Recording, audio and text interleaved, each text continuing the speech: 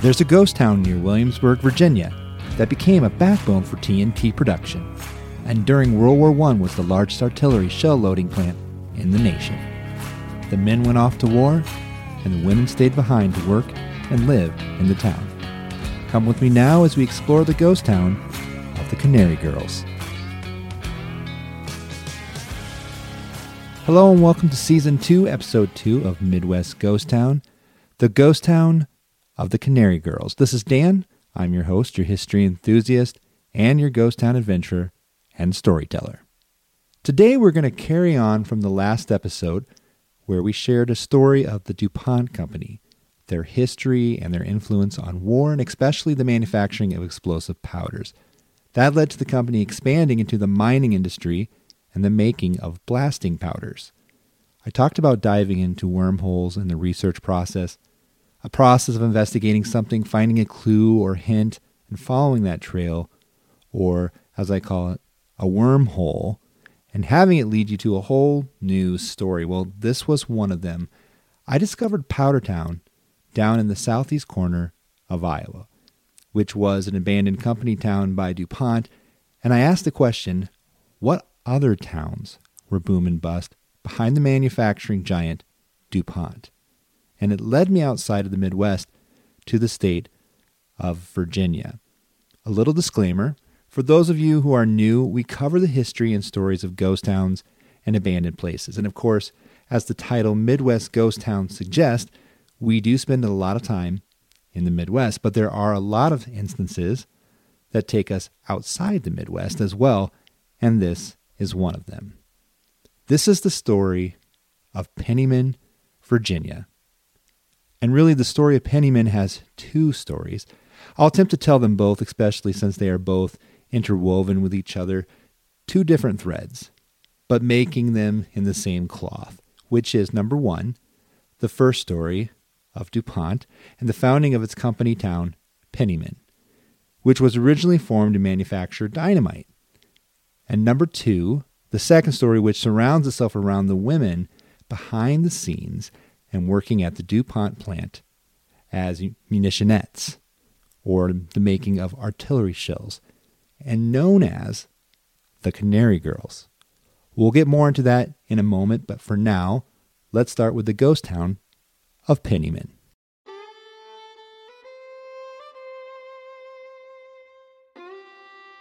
The early 1900s saw the increasing need for explosives, whether for mining or railroad construction and expansion, and DuPont, right at the center of manufacturing explosives, built several company towns. Penniman was picked for its perfect location, which is about 6 miles outside of Williamsburg, Virginia, for those who are wondering, and it lined the York River, which fed into the Chesapeake Bay. DuPont picked locations that were often in the middle of nowhere, both for safety reasons, since a lot of their products tended to just go boom, and being away from large groups of populations in cities made sense, but also for the security and secrecy of their manufacturing. Penniman was no exception, and in 1916 the land was levied out, but the entire landscape of the industry changed nearly overnight as America entered World War I, known as the War to End All Wars.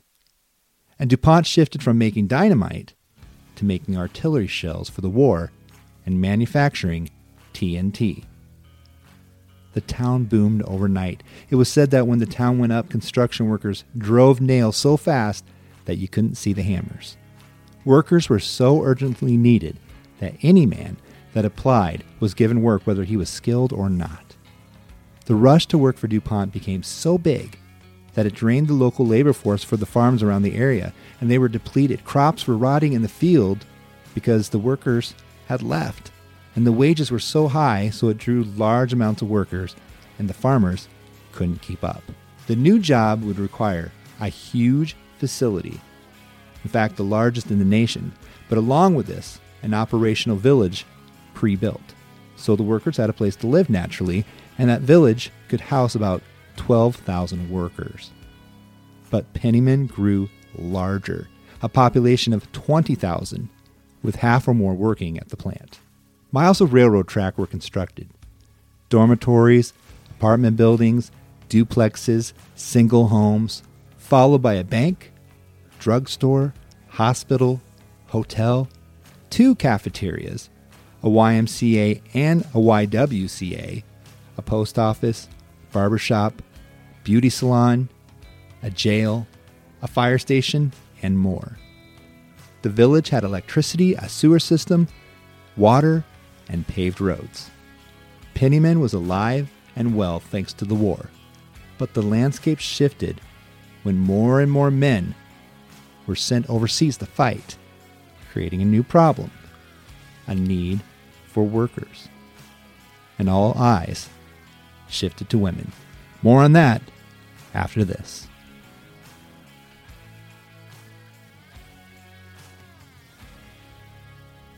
Hey there, Dan here with Midwest Ghost Town. We look at this space as a growing community. You can reach out to me at midwestghosttown@gmail.com, which I've had quite a few already. Love hearing from you. And you can also reach me through YouTube or wherever you download your podcast. I love hearing from you, and maybe you have a town or a story or two yourself. I love to hear about it. With that, I want to share a message I received, opening this up for anyone who might know anything about this as well. This is from Becky, who writes, "Hello, ran across your podcast. I recently tried to locate family burial spots in Iowa. I found my great-great-grandma was buried in Port Louisa, Iowa. While this is not a ghost town, a person tied to the cemetery shared a story that one of the cemeteries along the river was washed away during a major flood. Yes, caskets and bodies of the deceased, which is why I was struggling finding her burial spot. This event would have been mid to late 1800s, not sure if something you cared to pursue, but thought it was an interesting story." Becky, first, sorry to hear that tragic story about the flood washing away a cemetery. That's the hard part with the research on some of these projects. That's even though the cemeteries are protected, it doesn't necessarily protect them from natural disasters and events like tornadoes or floods. And I even think about the time I was visiting a cemetery out in Nebraska.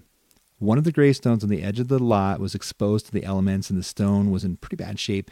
It was caked with mud. The groundskeepers, they do the best they can, but Mother Nature is Mother Nature, as we obviously know. And it reminds me to help when I can.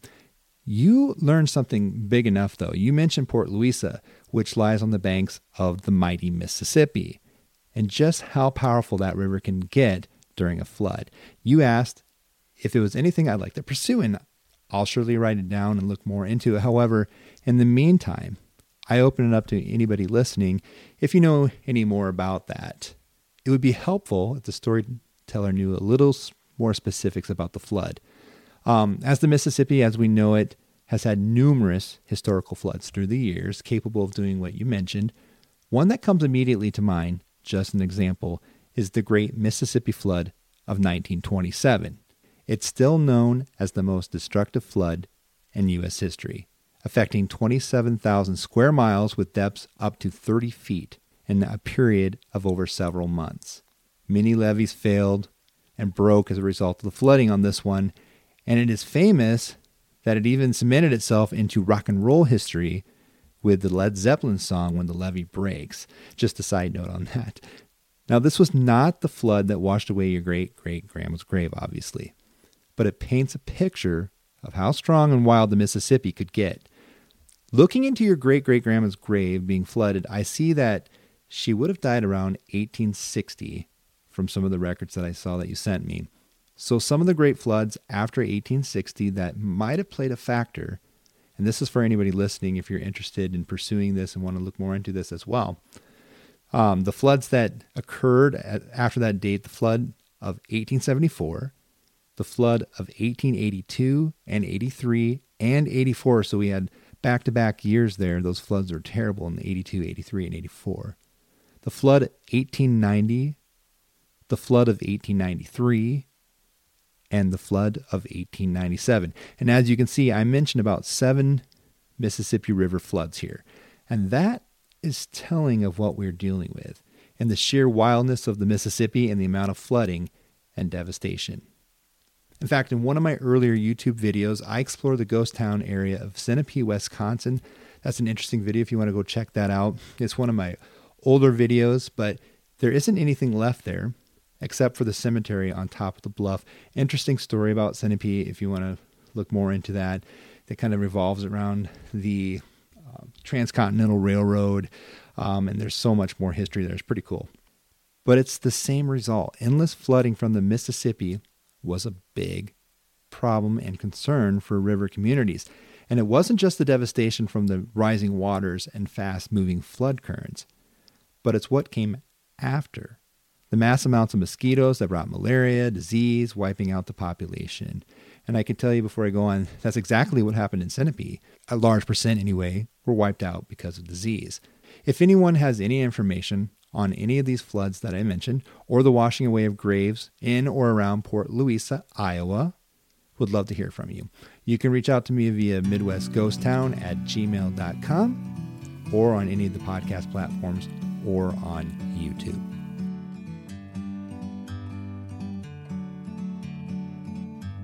Okay, back to our story at hand. Penniman, Virginia, a ghost town created by the boom and bust of a company town, Fort DuPont, and the making of artillery shells. There is more on the town itself, and I mentioned earlier on a second story that presents itself through the stories of women who showed up to work on the front lines of the plant when the men were shipped off to fight in the war. And the women came. They came to work and take the place of the men with the job of loading powder TNT into artillery shells, a fine powder which the women were not adequately protected against for the prolonged exposure to the chemicals, which turned out to be hazardous, by the way, to the women's health, and especially with their skin, turning it, along with their nails, a dark yellow, and turning their lips a dull purple, which gave them the nickname Canary Girls. Now, the Canary Girls, they called them, and it was more than a badge of honor. Though they sacrificed themselves working with dangerous explosives and helping the war efforts, they were literally outcast in their own communities. I wouldn't call that a badge of honor. Almost a sense of humility as they were working around the plants and out in their communities. They weren't allowed to sit with others out and about in restaurants or cafeterias, their yellow skin marking them and condemning them. Socially distanced, and though the yellow color faded in time, there were long-term effects with this, including an assault against their immune system, liver failure, anemia, organ enlargement and damage, cancer, and infertility. If the long-term effects weren't enough, it was also the immediate danger they put themselves in, handling explosives. If you get a chance to check my page on X, formerly known as Twitter, you can see a picture I posted there of two women handling shells with literally thousands of explosives surrounding them. And all I can think of is if one of these fell, or if there was a little explosion of any kind, a spark, that whole place is going up. And my X profile is Daniel Klein. You go check that picture out if you want, just so you can kind of get an idea and see that. You'll see, these two women sitting there, and they're just surrounded. And all I thought was, oh my goodness. It just gives you a big picture. And just to paint another picture of just how dangerous this was, I went to another site honoring the Canary Girls worldwide, by the way. So beyond just Penniman. And most of these were found in Great Britain. This is for a memorial initiative and what they stood for. And this is on canary-girls.com. Canary-girls.com. Which I'll put in the show notes, by the way. Listen to some of the personal accounts and stories of some of these brave and courageous women. January 1917. There were approximately 50 tons of TNT that exploded, killing 73 and injuring 400 more. One day, there were 19 girls filling trays with fuses, and one of the fuses went off, setting off the rest of the fuses and exploding the tray. One of the girls working the tray was killed outright and her body disintegrated. Two girls standing behind her were partially shielded, but both were seriously injured, and one fatally. The factory was damaged and the roof was blown off with electrical fittings hanging out and about, and one of the walls was swaying in the breeze. Listen to another story. Shells would be filled with TNT and a detonator added if needed to be tapped down by hand, very carefully. You tap too hard, and it could, and it did, explode. Women lost fingers, hands, regularly suffered burns, and many were blinded. One woman gave birth to her child, who came out yellow in color. Another account of a woman who was both blind and lost both hands in an accident gave birth and never saw or held her baby. Plant explosions were common, like the one that occurred in 1918, a blast killing 134 workers and injuring 250. 8 tons of TNT had detonated without warning. An eyewitness account shared that people were running with their clothes burnt and torn, their faces charred and some bleeding, limbs torn off, eyes and hair gone. These were all accounts of the Canary Girls worldwide. But the stories in Penniman pressed on. The town boomed, and though some of the men were gone fighting overseas, it didn't slow Penniman down. People rushed to local businesses, and there were long lines at both restaurants, banks, and even the post office had waits to drop off their mail. It was the most modern town in Virginia, and everything was flourishing.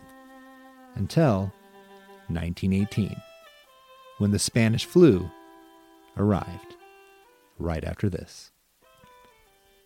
Dan here, Midwest Ghost Town. We have a lot of great content coming up to you weekly, every Thursday.